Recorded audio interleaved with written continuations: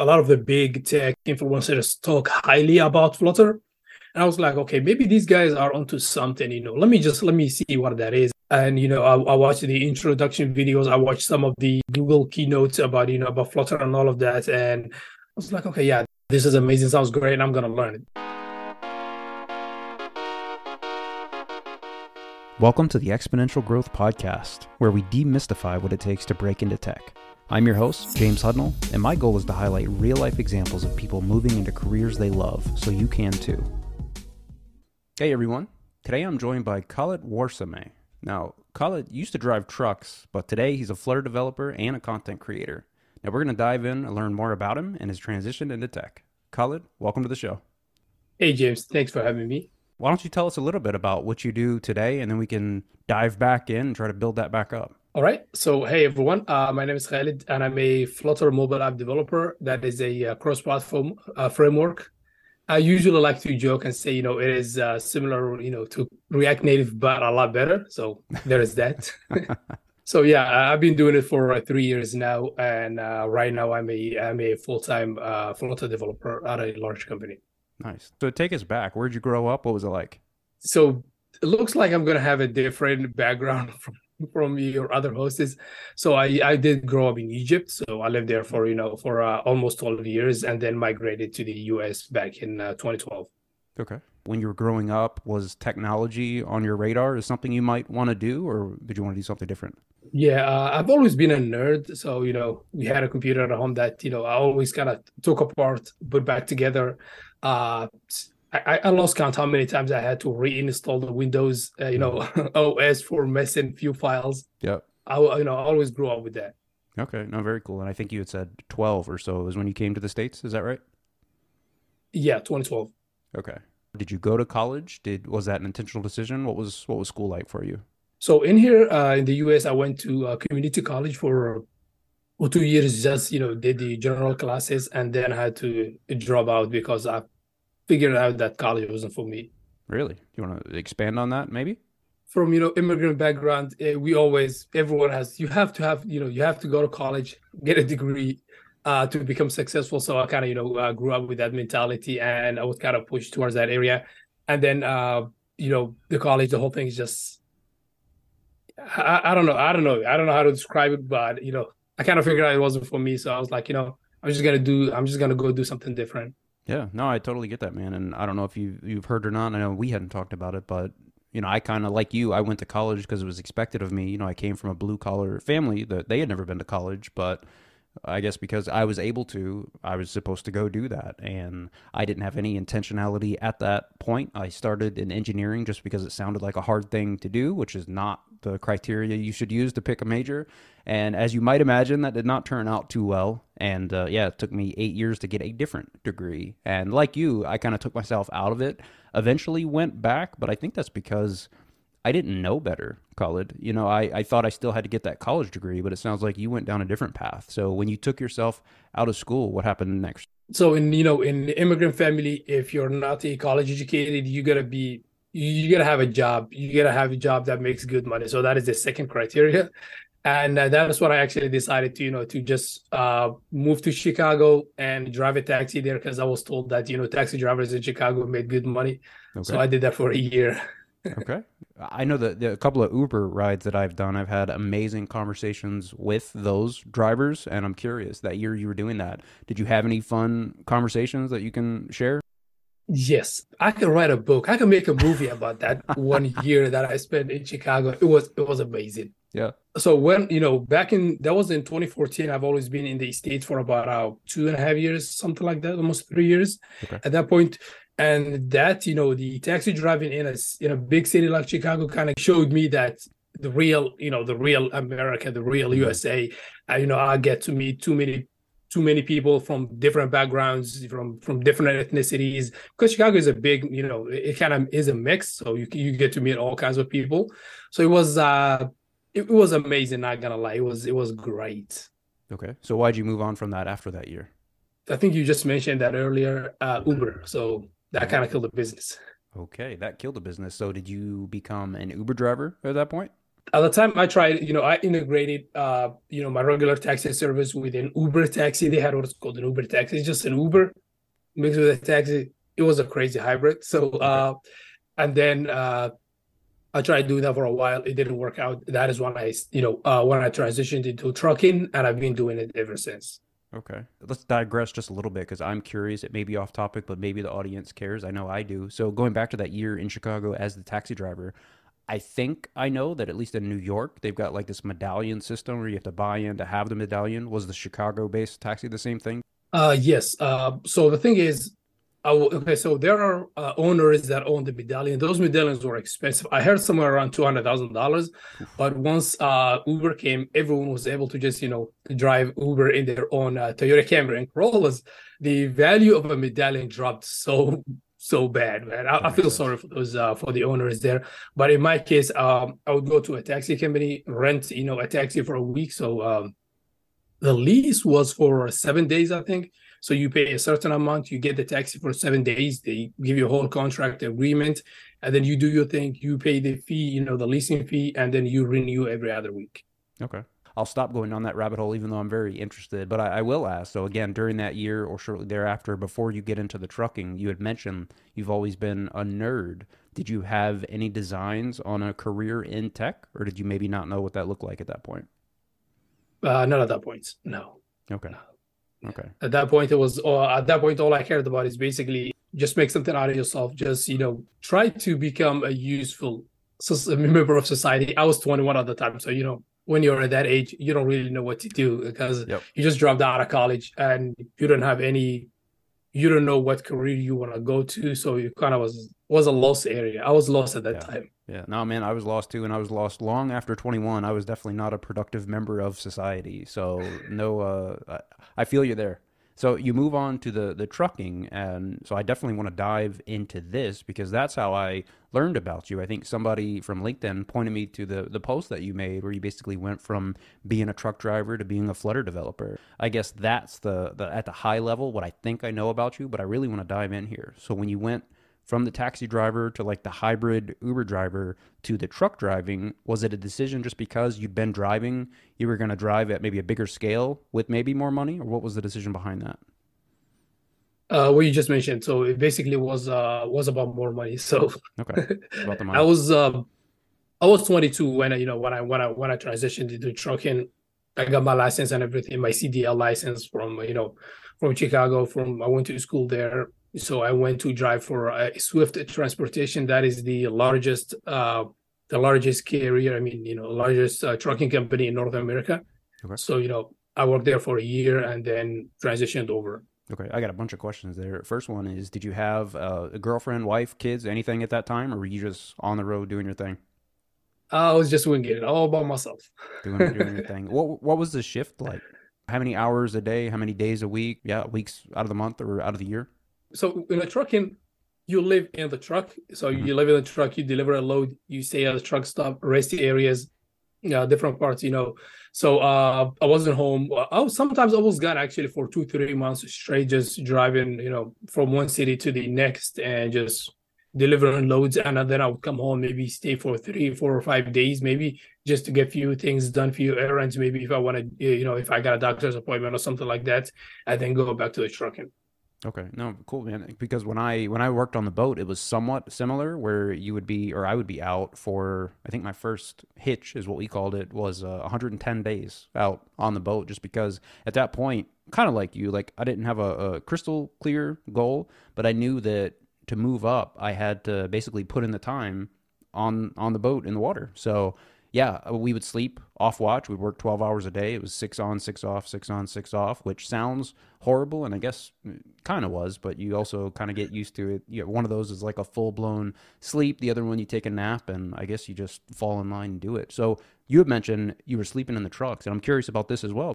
So I think I've seen some of the trucks where they've got like a bunk up top. Is that what you would do? Like even at the truck stops, you would just stop the truck there and bunk for the night? Yes, exactly Okay. that. So, and Okay. my truck had to double, like a double bunk, one at the bottom, one at the top. So, Okay. and so a lot of people, so the truck, the tractor, with its lever. with the sleeper bed. They might look small, but once you go inside, they're actually big. Okay. Not like an apartment, but Yeah. it's kind of comfy. You can you have a bed, you have all kinds of drawers on both sides, so it is a lot comfy than what you think. Nice. Cool. And was it always you alone, Khalid, or did you ever have like a co-driver where you would do a longer shift or something like that? I only did that when I was training. Okay. So I went out with another gentleman that had 22 years of experience. Okay. He kind of showed me everything, showed me the ropes, just to be kind of a lot. Be honest with you, he was older. He kind of gave me a lot of life lessons. Yeah. A lot of things to be careful about. So I'm Oh yeah. really grateful for that. Yeah. And he showed me a lot. So after that, I've always been on my own because the idea of taking a nap while someone else is driving a little bit terrified me always. Yeah, no, I get that, but and you bring up a good point there, Khalid. With you didn't call it mentoring, but I kind of hear that, and I know looking back at my own when I was in that boat and then the fleet management position, I also had a mentor that taught me a lot about a whole lot more than just boats. It was like life in general, to your point. And looking back, even though you wouldn't think that those skills would translate into tech or to other fields, they absolutely have for me, and I'm sure they have for you as well. Mentoring, I don't think it was called mentoring, but that is exactly what it is, to be honest Yeah, with you. yeah, You hit it right. So it definitely was mentoring because I wasn't just learning how to drive a truck, how to drive a manual, but I was learning, how to deal with, let's say, road rage, how to mm, deal with the shippers, how to deal with, with deliveries, how to kind of schedule, deliveries and deal with. It's just too many things that come up, when you're driving truck. It is not just about mainly, yes, mainly you're driving on the open road, but there are a lot of other edge cases that come in, that you need to handle, that you need someone else to basically show you, especially when it comes to reading maps, mm, because so that's something you will do. There are trucking GPSs, but you will also be aware of low bridges, driving mm. up a mountains, and how to use, how to not burn out the brakes on your truck. So it Yeah. is a lot of things that goes into that. Yeah, no, that sounds really intense, and I wanted to ask you. So I used to joke where I would joke with my wife and family that I was a part-time truck driver because sometimes in my last life I would have to drive like 8 hours down to a different state in a pickup truck, not a flatbed, and then 8 hours back home at the end of the week. But in your case, I can't. I've driven alongside big rigs like that. I can't imagine driving those and the responsibility that you must feel. And to your point, when drivers are cutting you off or trying to, weave in and out. So, are there any interesting stories in there that are worth sharing? Okay, so with most cars, you can have about 10-20 second interaction with every other car on the road. So you don't want to extend that 10 second to a minute. That can ruin your life. Yeah, So you yeah, always gotta be defensive. It doesn't matter if you're in the right or the wrong. So whatever happens, always be in the defensive, because this is just 1 minute interaction, and you're not gonna see this person, ever again. So you yeah, always keep that in the back of your mind. Always be being defensive. yeah. Is that something that gentleman taught you?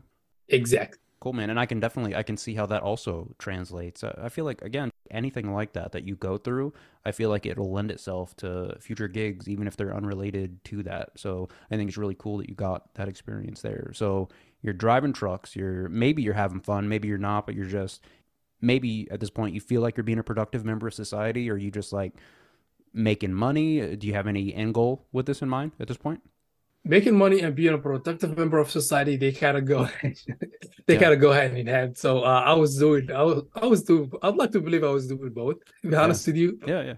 So at that time, my next goal was to basically work for, Swift Transportation for 1 year, gain as much experience as I can, and then buy my own truck, start my own authority, my own company, and go from there. So that was the goal.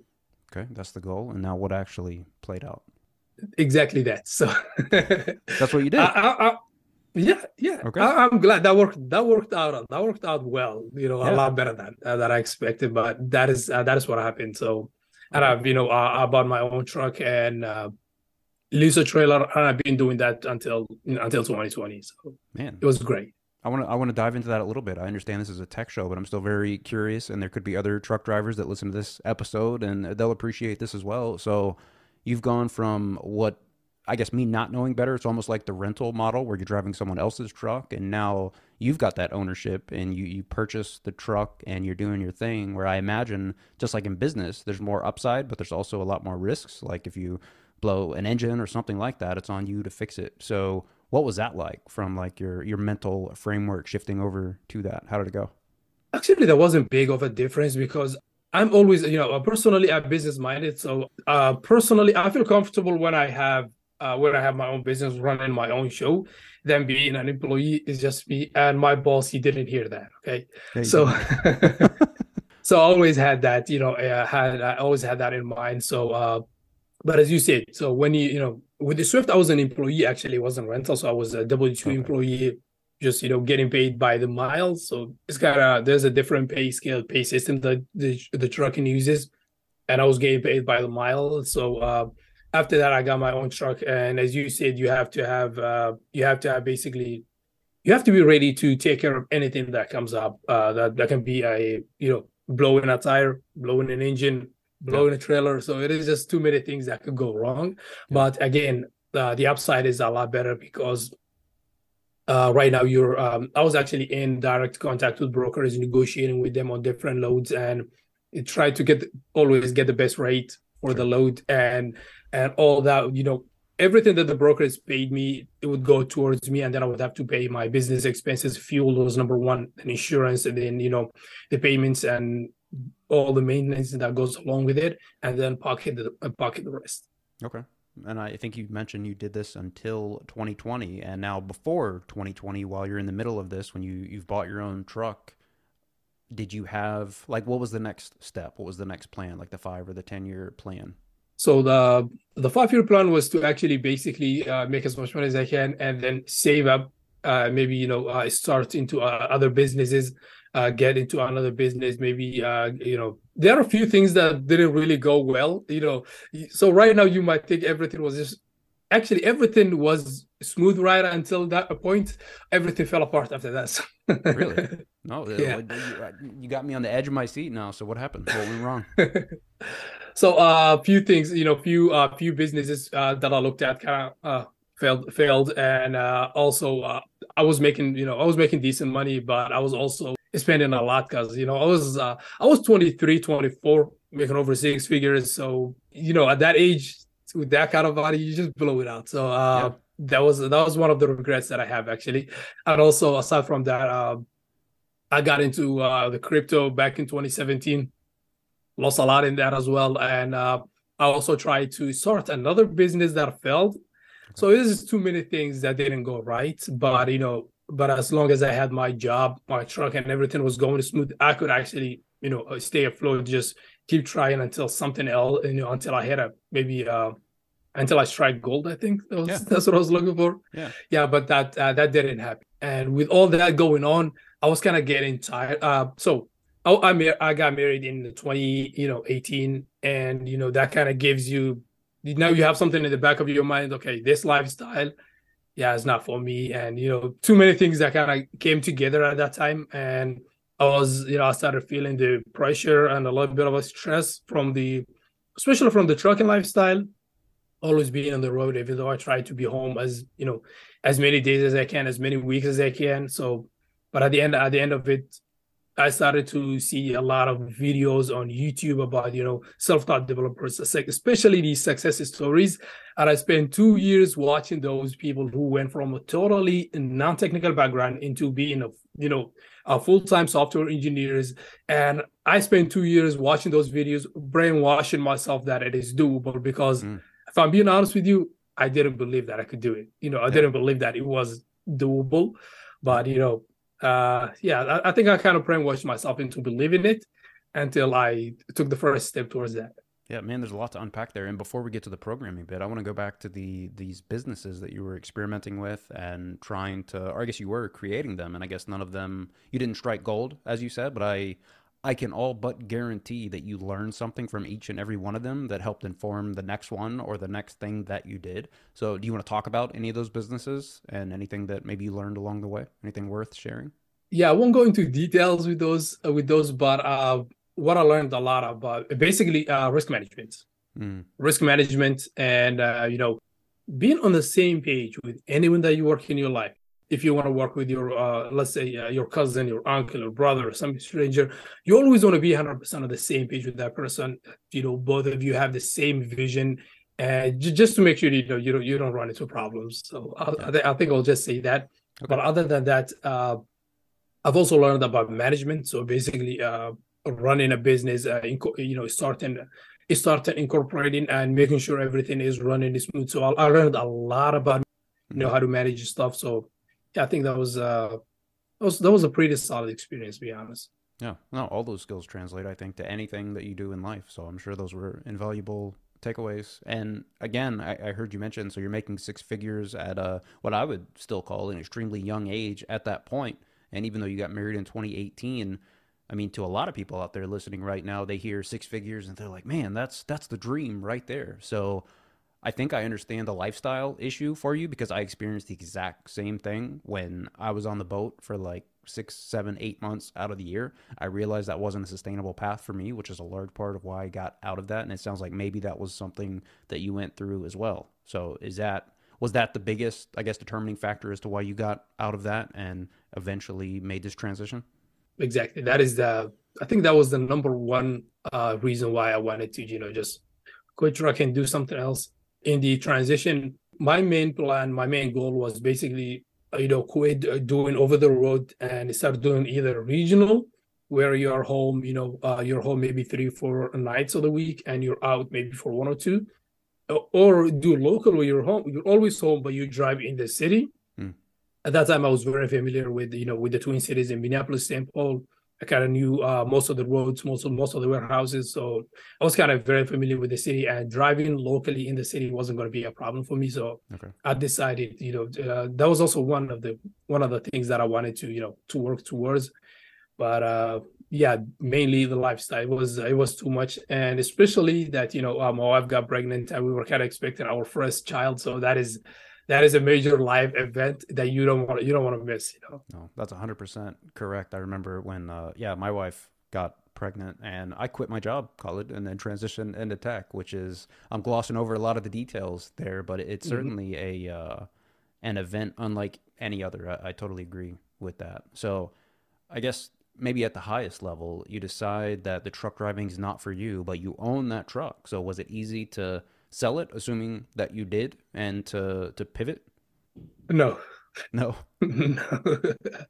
Yeah, the short answer is no. It was a headache. So the transition, my plan for transition was basically 2 years. Spend 2 years, kind of slowly get rid of the truck, Okay. slowly work less hours, slowly spend more days at home, learning to code. With you watching YouTube and Udemy courses and all of that, all while also maintaining the same lifestyle, because I figured out, it was doable.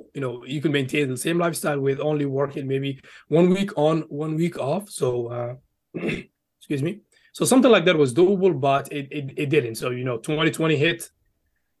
Everything went out of whack. In 2019, that was the worst. So in the trucking industry, the 2019 was a very bad year. Hmm. It was a Why very bad year to be in trucking. why is that? Was there anything in particular? I'm trying to think back to that. I remember everything seemed to crash short term in 2020, but then I thought like all of like the truck driving type professions really took off there, but maybe I'm wrong about that. So what was it about 2019 that was tough? You're right. Actually, 2020, when with the lockdown, I was still driving. I was still driving trucks in the early few months of 2020, and business was good. I gotta lie. Yeah. Especially you're driving through Columbus, Ohio, 5 p.m., no traffic, clean. Mm, So yeah. that was one of the upsides of driving trucks. There was no major construction going on. There's no major accident that kind of closes the highway for 7 hours. We haven't seen any of that. Yeah. So it was from that part, it was good. But also the 2019, to be honest with you, I don't really know what went wrong with 2019, but the business was very slow, and it was tough to be in the market in 2019. So that also kind of compounded. So, as I mentioned earlier, and as long as I have my job, my trucking job or trucking business, everything was working well. I'm fine. I could just take care of everything else. I could make sure we have the same lifestyle, and everything, all my other failed businesses, everything. It was kind of I could keep everything afloat. But once that 2019 hit, there was okay. Now there's another layer of stress that came into my life, and now I'm like, okay, cool. Now I got to stress about money too. So it was, Right. that was too much. And at the time, my wife was pregnant in 2019. So there's three things going on at the same time. That's what I decided. Okay, my smooth transition plan is not gonna work. So now I need to like end it once and for all and just see what else I can do. And that is what I did that's what I did in 2020. Okay, so it sounds maybe to the listeners, it sounds as simple as okay. So at this point, Khalid sells his truck to the first buyer that just came up immediately, and then he went to work at a major corporation as a coder. But I'm sure there's a lot more nuance with that. So was it easy? I'm sure it wasn't easy. How was it actually selling the truck, and did you pivot to like full time learning, like maybe telling your wife, okay, I need to be in my office or something for 8 hours a day, really learning to make this work for us? What was that like? What was your mindset like during that time? My mindset was, at that time, I managed to convince myself that I can, quit trucking, stay at home, learn to code in, let's say, 6 months to a year, maybe 2 years, and then get a job as a full-time software engineer. I was 100% convinced in that, even though my family wasn't. Yeah. But that was in my mind. I believed I could do it. I wanted to do it. I went after it. But when it came to the trucking, the trailer was rental, returned it. The truck, I'm not gonna comment on that. Okay. Not gonna comment on that because that was one of the also again the mistakes that I made. Is too many things. So it was one of the mistakes that I also made, and so all I had to do was basically get rid of the truck and a trailer and stay at home. So that three steps were simple enough to do. So and that is what I did. So I Okay. think getting rid of the trucking was easier than than you would think because you don't have that many obligations. All you have to do is just make few calls, return the trailer, cancel your insurance, and maybe cancel other services that you use, and that's about it. So Okay. and you can have the truck parked there for 2 years as long as you pay for the parking spot. No one is gonna say anything about it. So Okay. in that was that area was easy, and now I gotta deal with it. I gotta worry about about coding, Yeah. learning to code and go into this. Um, so when it came to being a self-taught, I didn't know anyone that did it Okay. personally. So basically, I was the only one in my whole family friend group that was trying to do this new thing that no one has done in our small Yeah. circle. So yeah, that was challenging. Yeah, I want to ask you. So, what gave you this confidence? Because I think you had mentioned where you knew that you could do it, quote unquote, from whatever it was, the 6 month to 2 years, something like that. You were sounds like you were confident you could do it. Where do you think you got that confidence from? Because I was terrified when I did it. I stayed in my last job for at least a year too long, if not. And I finally, maybe it was my wife getting pregnant and realizing it's now or never for me to burn those proverbial ships and do it. But what was that for you? How did you get that confidence? Exactly what you just mentioned. Hmm. A little one on the way, and the trucking stress, the lifestyle and all of that going on in the background. And now for the first, so I want you to imagine this. I was driving trucks going from one state to another, and let's say I deliver a load to Phoenix. I could take a few days off, just explore the city. I did the same with Atlanta, Georgia. I did the same with Dallas, Texas. I was kind of, would you, okay, I'm not gonna say I'm a free spirit, but I was free. Yeah. I could be anywhere I want to. Imagine going from Minneapolis to San Diego, California, and not just taking an airplane. You're actually getting paid to go there. Yeah. It was amazing. It came with its own perks. But the problem was now I have a kid coming up. Now I have a whole another human being that kind of depends on me. That is a very big responsibility that I do not take lightly. So I was like, okay, it is now before he gets here, or I'm not gonna have the chance, Yeah. or I'm not gonna have the chance. So it was. that was one big reason of it. And the other reasons were basically, the lifestyle, the stresses that I was dealing with, Yeah. being away from home, being on the road, on, driving trucks. So I think that is just, as I said earlier, there are a few things that kind of built up through, too many years, doing that. And now I'm on a crossroads. I can either try to make it work in trucking that I've been doing for the last 5 years, but it didn't work out, or stay home and try make something else work. Yeah. So basically, I didn't have anything else to do, nothing else to go back to, and unless except making it work and Yeah. becoming a developer. Yeah, no, that's so interesting, man, because I hear so much of my story in what you just described, where I also picture myself at that crossroads where I could kind of look forward 5 years and then, in theory, look back and I guess I'd be successful. I was on a set path, but at the same time, just like you, I was going to be away from home maybe 70% of the time. And I would always be upset if I didn't at least try. And obviously, in hindsight, it's easy for me to say I'm so glad that I did, but I am confident, like even if LinkedIn didn't work out, I'm confident, like you, that I would have figured out a way to make things work. So I just, I find it amazing the parallels between our story with that. So when you mention, so now you're learning to code. I know you had mentioned, I think you had mentioned YouTube, you had mentioned Udemy, which I used as well. That was my first exposure to programming. You also mentioned you didn't have that blueprint. You didn't know anybody, nor did I, that had that proven path that would have been, I think, easy to pattern match. We didn't have that. So what worked well for you? How did you pick your courses? Did you just sample a bunch of things, learn a lot of new things? Maybe forget more than you learned, but still come ahead slowly. What was that process like for you? That's a loaded question. Yeah. All right, so before I get into it, so with I listened to I've been listening to your podcast for a while, and I see the similarities. With so when there are kids involved, you definitely gain you gain a clarity. Now now you know what is important, what is not, and now you know what you need to prioritize and what was just a sideshow in your life.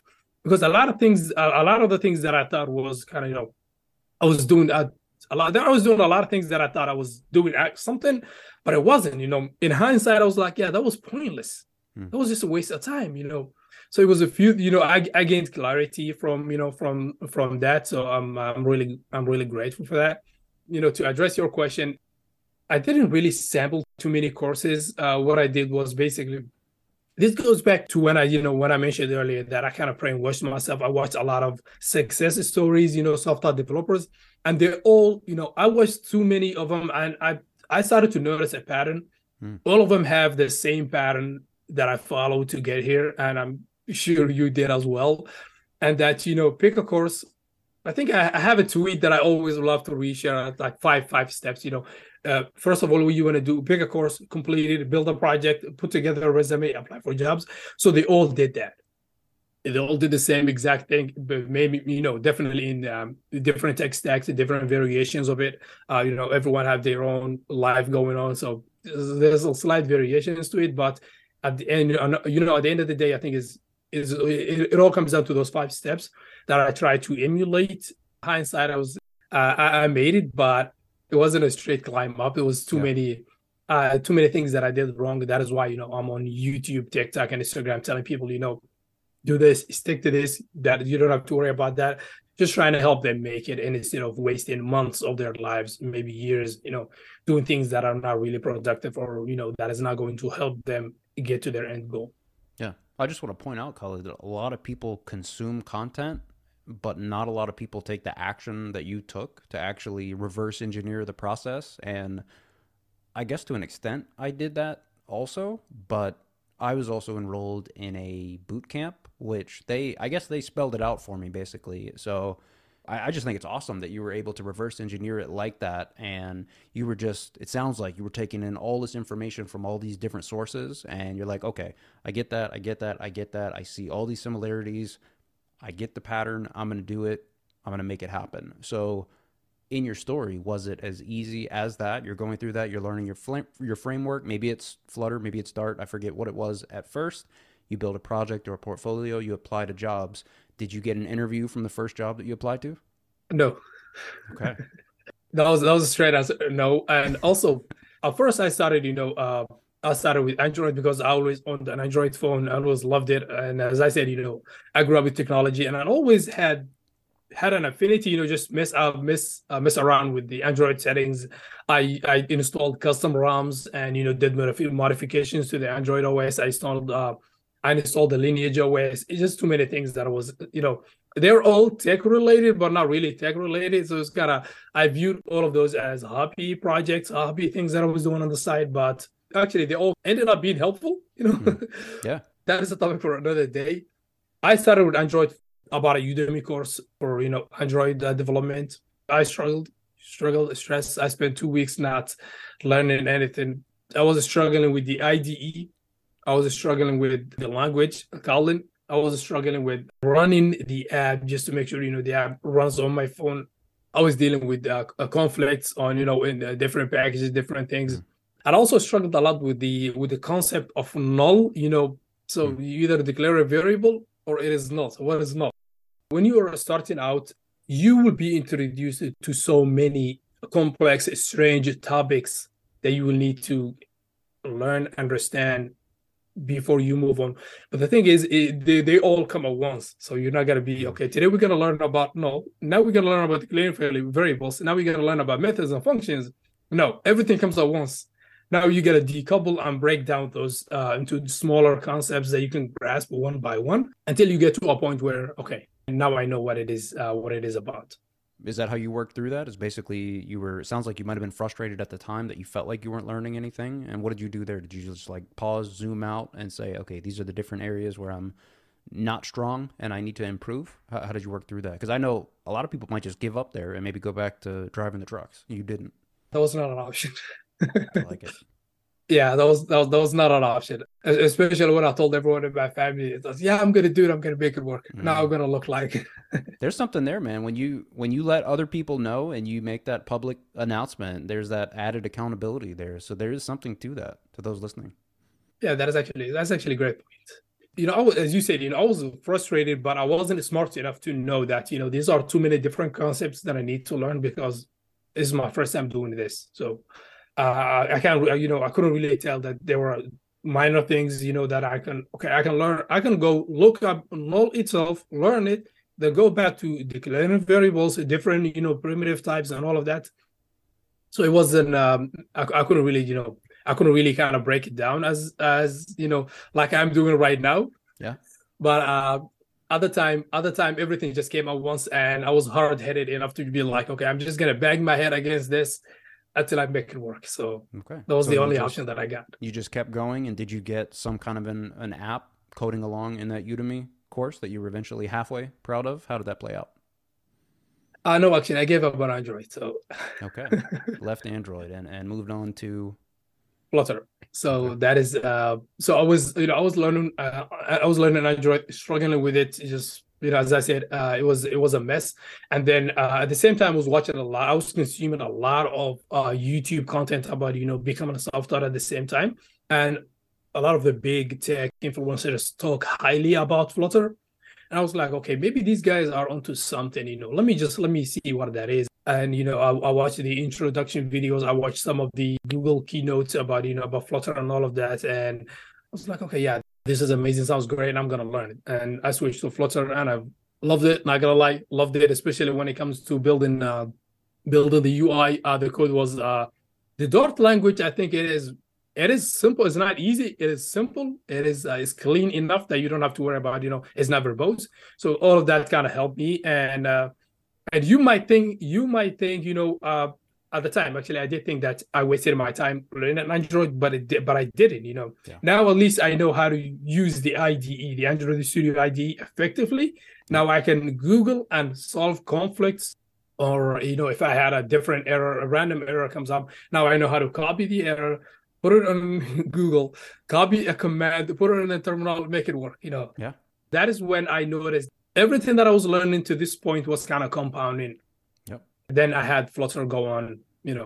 I haven't had major issues with it, but I really loved it, and here we are today. Yeah, it's like we talked about before, Khalid, where anything that you did in the past, from driving the taxi to the Uber to the truck, there's so many translatable skills that we may not appreciate at the time. And going back to my own, when I was even back when I was playing video games, when I should have been going to class in college, and when I was working on boats, we learned things that, to your point, compound over time and help you troubleshoot later down the line. Now, moving on to Flutter, I'm not that familiar with Flutter. Maybe some of the listeners aren't as well. So if you just want to describe what is Flutter, how is it different than maybe the Android that you're working with, or Swift, or other languages like that? Flutter is basically a front end UI for building mobile apps. So it is a cross-platform. So it is similar to React Native. Basically, you write the code once, and from that, one single source code, you can build an Android app, an iOS app, a Mac desktop app, a website from it as well. Nice. It is a cross-platform that you can build apps. That is the gist of it. And so, how does that compare with Swift? Explicitly, I believe, is for Apple.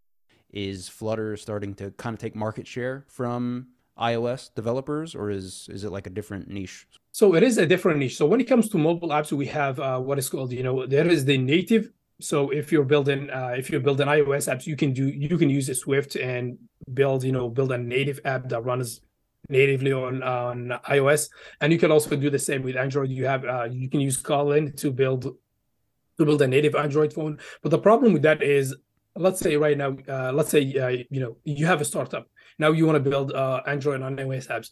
If you want to go native, you're gonna have to have one developer that is iOS developer and another one that is Android developer. And now you have to make sure that both apps are in parity when it comes to features. Both of them look the same, work the same. Yeah. So that is where cross-platform comes in. A cross-platform is basically, as I mentioned earlier, React Native, Flutter. You write the code once and it runs on both. It builds an Android app and an iPhone, an iOS app. And all you have to do is just basically now you have one developer that is building for both, and instead of having two different developers or two different teams that do the exact same thing. Yeah, no, that makes a lot of sense. And I can hear the passion in your voice when you describe Flutter. So that I find that very cool. And so how did you leverage Flutter and this passion for Flutter and transition into an actual job? Were you actively applying to jobs around this point in your learning? I started applying for jobs when I had 6 months of experience, and that was back in 2020. Okay. So once I got rid of the truck and everything, I sat down. I was learning to code 8 to 16 hours a day. All I was doing is just writing code, sleeping. I was dreaming of code. Not gonna lie, I woke up so many nights. I would wake up in the middle of the night. Okay, now I know why that wasn't working. Let me go fix it. So that is actually true. You might, I see a lot of TikTok influencers kind of make fun of that, but that is actually true. Yeah. Once you have that obsession for coding, once you start going at it, you will dream of code. You will dream of, actually, and also it gets disappointing at times. You would wake up in the middle of the night. Okay. Ooh, you would assume that you finished your job, but you would wake up, you're gonna realize that was a dream. Now you gotta redo it all over again. Yeah. Yeah. Okay. So there is that. But also I started applying for jobs when I had 6 months of experience. I put together, a resume. I had a small project that I was building at the time, and everything was kind of looking up. It was looking good. So I started applying for jobs at the 6 month mark. Okay. And so what was that process like? Because I know some people, they apply to hundreds and hundreds. Sometimes they hear back. A lot of times they don't. Was that the approach that you took, or did you do something different? That is exactly what I did, and yeah, now I'm having flashback. I was doing good. I learned a lot. I knew a lot, about coding and about Flutter and about building mobile apps, but market wasn't easy. Yeah. So, for example, I would say about every 20 job applications that I made, every 20 jobs that I applied to, I would only get maybe one interview request. Okay. So it was all I was doing is just basically, okay, let me code for 8 hours. Let me apply for jobs for 2 hours. That was kind of a daily thing. Okay. And I would go back and tweak my resume every other week, I think, just to make sure that the latest update that I made to my app was reflected on my resume. Yeah, make sure you got credit for that. Well, still, Khalid, I would challenge you a little bit, because I would say a 5% response rate is still above average, especially from some of the people that I've talked to. So that sounds like you were maybe there was something with the application process you were doing well relative to the general mass of people. But regardless, when you actually got into those interviews, what was your first one like? Did you have any takeaways that you feel like the audience might be able to glean something from your experience, and or any horror stories? We love hearing about those as well, just to hear that you're mortal after all. Yeah, actually, I have one for you. So, my first job. So I live in Minneapolis here.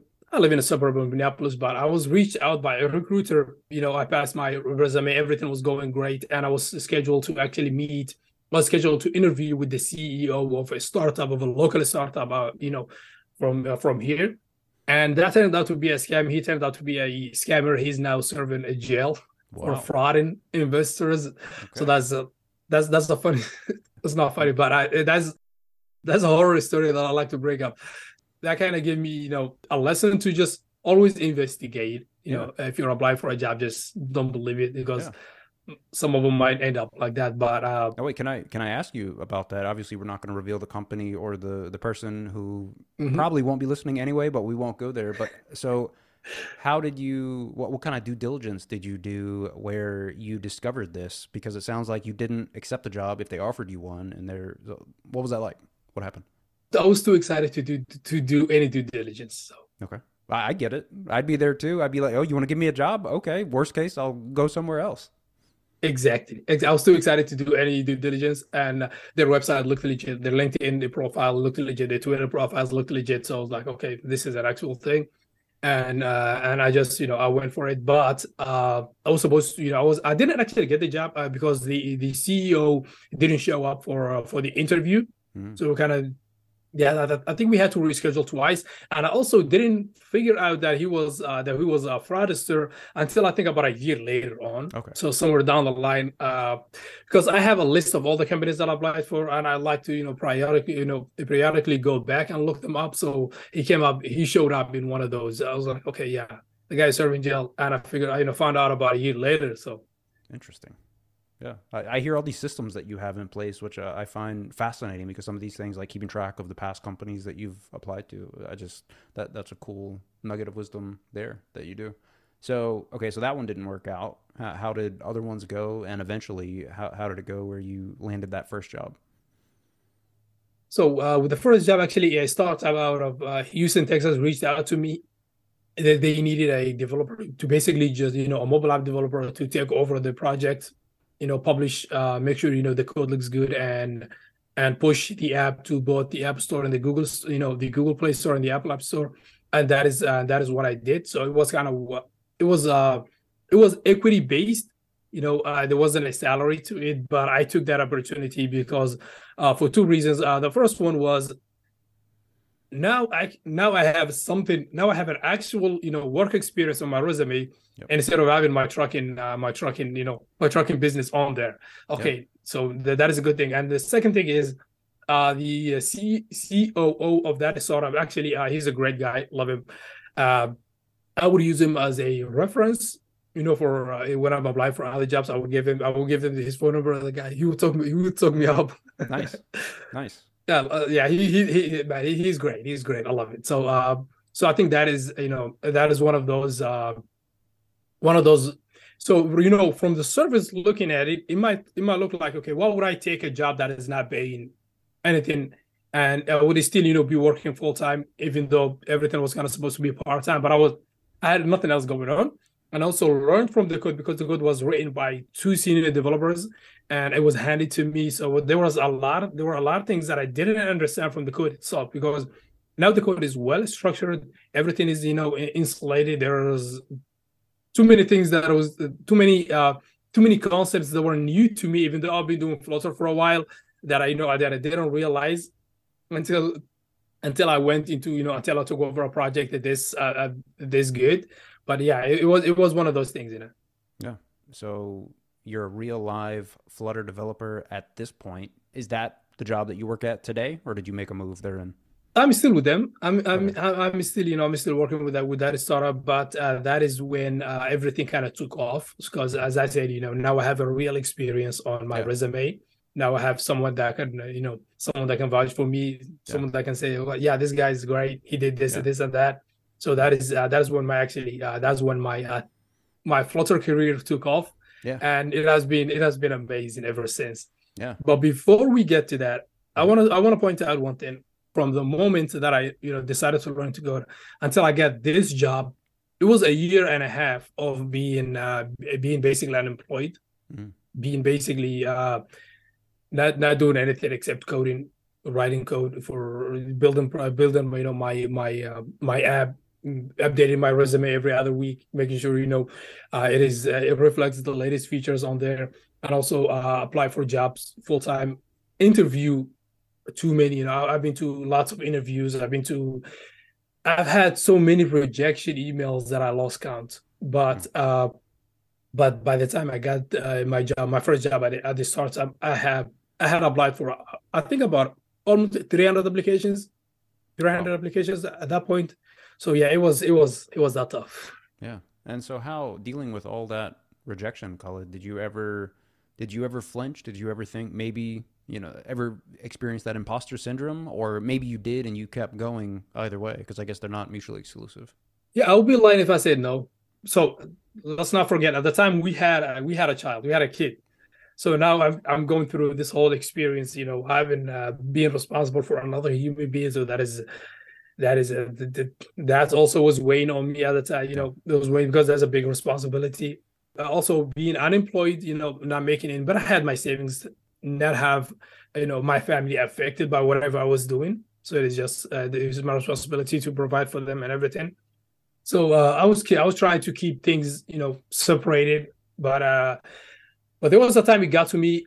I was like, okay, you know what? I'm done. Closed my laptop. I went and applied for a local trucking company for two of Hmm. them that I had a prior, that I had a prior experience with because I did work for you did work with them in the past. So I went there, applied for a local trucking company, and one of them actually denied me. Yeah. I don't know what's with that. I thought I had 5 years of experience, clean record, and everything, but maybe the economy, maybe something else was going on, and that is when it hit me. Maybe I'm assuming that I have a trucking experience, I can drive trucks, clean driver record, and all of that. Maybe the job market is not as hot as I thought, Hmm. and but the other company took me in, applied, did the whole application and everything, and they were like, okay, when do you want to start? I told them I'm going to think about it. So I spent 2 weeks just going through this whole circle, Yeah. trying to clear my head, trying to make, still, in my heart, I really wanted to pursue coding, really wanted to make it work. But at the same time, when it comes to reality, I'm like, okay, this isn't working out. Yeah. We're not even getting that many interviews, even though I'm spending what 2, 3 hours a day applying for hundreds of jobs. Yeah. It wasn't working out. So you could see, you could see I think that was my lowest point when it came to coding. So I spent 1 week, 2 weeks, going through this whole circle. And I decided to just, lay low and just take a few days off from coding, Yep. and then try to figure out. I did actually consult my some of my brothers, and they were like, if you want to do it, if you really want to do it, go for it. So Yeah. they kind of took me up with that. And yeah, some other family members also told me, you don't have, if you really want to do it, you can do it, go for it. And they Yeah. kind of gave me that confidence boost, that motivation. So Yeah. sometimes that's all you need. Sometimes No, that's all you really need. that's right. And it seems so simple, but just hearing someone else confirm that you can do something like that is sometimes all we need to push us forward to do that. And yeah, going back to where you had mentioned where the this one company, the truck company, rejected you, I feel like in a way that was probably a good thing, just because, like you said, it let you know, it was a signal to let you know the job market wasn't hot. And maybe if you translated that back to the developer applications you were doing, maybe it's not necessarily indicative of any skills that you lack, but just macroeconomic conditions. So I don't know if you made that connection there or not, but either way, I think it's again a testament to your character and the support network that you have around you to really continue to press forward and then to ultimately land that first role and then to keep segueing that or snowballing that into something bigger and better. And now I see you on Twitter and LinkedIn. You got thousands of followers, and you're I picture you, Khalid, as the Flutter guy. So I don't know what my word counts, but that's what I picture you. And I want to know. So now you're a real live Flutter developer. Do you have a typical day in the life of? Yeah, first of all, thank you, man. Thank you. I do appreciate that. So I try to be known as the Flutter developer, but I'm not really sure about that. I'll take it. I'll take it. Thank you. Thank you. So, okay, to an earlier point, you mentioned earlier, I actually didn't make the connection that, the market not being hot in 2020, the lockdown and all of that. Somehow I didn't translate that into tech because I believe that the tech was kind of its own sector, isolated from the rest of from the rest of the economy. So I had that belief, but I didn't really make the connection. Okay. So I'm sorry, what was the question again? The Yeah. day in the So life? yeah, what's a day in the life of Mr. Flutter? So nothing actually. This is my spare bedroom. I woke up this morning, did my morning routine, sat here talking with you right now, Yeah. and I'll get to work soon, and that is about it. There's no really, I don't have the fancy 5 a.m. morning routine. It's just just I make sure that I work in the morning before the family gets up, and then see if I can do something else on the side if I got time. If not, I'll just go spend time with the family. Yeah. There isn't really much else to it. Yeah, no, I love that. And so before we get into the what I like to call the hot seat questions, I'll ask you. So, are you fully remote in your job? Yes, yes. Nice. And so it sounds like the work hours might be flexible. I know at LinkedIn, I'm so appreciative. They also have the flexible hours where basically as long as you're getting the work done, they're not monitoring how many hours in a row that you're sitting in front of your computer. So do you have a little bit of flexibility in that regard as well? Yes, yes. Yeah. So I do have a flexible hours, as you mentioned, as long as I get the job done, in a reasonable time, they don't really care about anything else. And Okay. right now I'm working remote. And some people take this for granted, but again, this takes me back to my trucking lifestyle. I went from being on the road, in negative 20, so in Minneapolis, it gets negative 25 degrees in the winter time. It gets, yeah, we get feet of snow. So it is crazy. But this whole for the last 2 years actually, I was working from home. I haven't had to deal with any of that. So it is something that I will never take for granted. Working from home is an absolute it is the best thing that came out. It is amazing. So I will never take this for granted. Yeah. And for my job, yes, it is fully remote, and I really love it. Yeah, no, that's amazing, man. It's sometimes I forget how lucky I am and how lucky we are to work remote, and I'm glad that I have conversations like this to, I guess, to refocus me to appreciate the situation that we're in. Because like I used to be away from home in the extreme weather as well, and I guess it's just humans in general. I guess we get used to what we get used to, and in a way, it's good because we can adapt to pretty much anything. But yeah, I know with me anyway, sometimes we can lose sight of the appreciation that we should feel. So I appreciate you for reminding me that I need to appreciate my situation. So thank you for that. You got it, man. You got it. All right. You were up for a few hot seat questions? Bring it on. All right, let's do it. So I'm still going to ask you, even though you kind of already punted, what does your typical morning routine look like? So right now I'm fasting, but in my morning routine, I would just wake up, clean up, do my morning routine, and get a black coffee. I make coffee at home. No Starbucks, nothing fancy. I make one at home. Get back here. This is my computer. This is my office, my little office, and get to work. That's really it. Okay. No, I like it. All right. If money didn't exist, what do you think you would do every day with your time? I think I would teach. I think I would mentor and teach. Flutter or No, it doesn't have to be. It doesn't have to be coding related. It can be about let's say it can be about anything, to be honest, because I feel like I have that. Growing up, I used to help my siblings, with their math, science, school homework. So I think that is something I really love doing. yeah. Okay. No, I like that. Are there any books or podcasts that have had a really big influence on you? Does YouTube do you YouTube videos work? It Counts. absolutely should count. I was thinking of that as I asked the question because I remember you mentioning that. But no, absolutely. Are there any channels or any content creators specifically that stand out above the rest? Hmm. There is a guy called Dorian Develops. I think Okay. you might know of him. No, I Dorian haven't, but I'm going Develops. to check him out.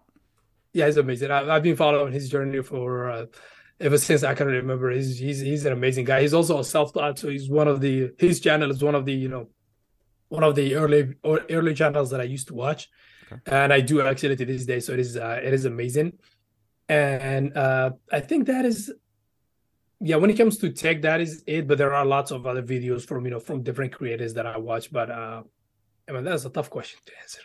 Okay. All right. If you could send a single message to your former self to help you during this transition into tech, what do you think it would be? And we can, in terms of like character limit, you could picture like a tweet. What do you think that message would be? For my so for my in 2020, I would tell myself, you can do it, you're gonna do it, just stick with it. Yeah. That is it. That's it. Simple. All right. Is there anything else, Khalid, that you're working on that you want to share? I know I see you pumping out content on Twitter. I'm not that big on Twitter, but whenever I do go on there, you're at the top of my feed, and I always enjoy reading your tweets. Anything else that you're working on? Thank you, thank you. So right now, nothing else to be honest with you. As I mentioned earlier, I also make short form videos, basically, TikTok and Instagram Reel, YouTube Shorts. So I'm trying to basically grow a following on those platforms, and also help and tell, show other people that it can be done. Try to give them some of the knowledge that I wish I had received, when I was going through it. Yeah. No, I like it. And please send me the links. I'd be happy to add your channels to the show notes so the audience can check you out. Is there anything else that you wanted to talk about today that we didn't? No, actually, no. But I do have a question for you. Go for it. So I think both of us, from we both have very similar backgrounds. Can you give me a comparison between your current lifestyle and the one you had before, and what you're grateful for? Yeah. No, that's a great question. And I guess in terms of lifestyle, are you talking about any area in specific or kind of all the above? All of the above. I Yeah. think you So, can let's say a day-to-day life. yeah, day to day life. I don't know if the answer you're looking for, but I'll think back to when I would wake up at 12 o'clock noon on a tugboat, where that was my, I guess that was supposed to be like my 8 a.m. or whatever. And I'm just thinking back where, you wake up, you grab breakfast, and then you're on watch where I'd be, depending on what we're doing, I usually go up to the wheelhouse, get a radio, put my safety vest on and everything, see where we are, potentially have to go out and either climb up on a barge and help them tie up to the dredge that we're working with, or from painting to chipping to removing rust from the boat. So that was before. And to be honest, I never really had to work in the frigid weather. I was lucky to work down in Miami even during the winter, so the elements weren't usually at play aside from the rainstorms, which would come out of nowhere down there. But that was fun in its own way. But when I contrast that to, well, before let me finish that,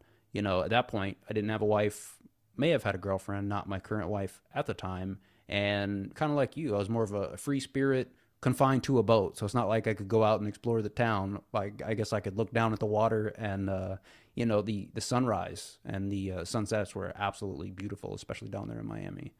So that was then. And today I get to wake up, and I wake up at 5 a.m., but that's my choice. That's not the boss's choice, which is part of the fun, I guess. And I generally try to get a workout in, definitely get the coffee, and then I get to go wake up our daughter at 7 if she hasn't already woken me up well before 7, and I get to spend a little bit of time with her before I embark on the 15-second commute to the home office, which I'm sitting in now, which you can't beat the traffic there.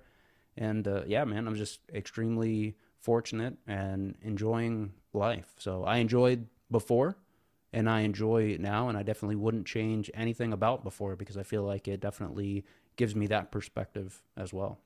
So I don't know if that's what you were looking for when you asked me that, but that's what came to mind. Exactly. That is exactly what I was looking for. So I was trying to see the contrast between the two lifestyles. So Yeah, it is amazing, man. It is amazing. yeah. No, I like it. I like that you turn the tables there on me. So, man, I appreciate you, Khalid. I appreciate everything you've done, the content you create, and I really appreciate you coming on and sharing your story. I'd love to have you back on in the future, and we can see how it's played out. All right, awesome, man, awesome. Thanks a lot for having me, and it was a pleasure chatting with you. Pleasure was mine.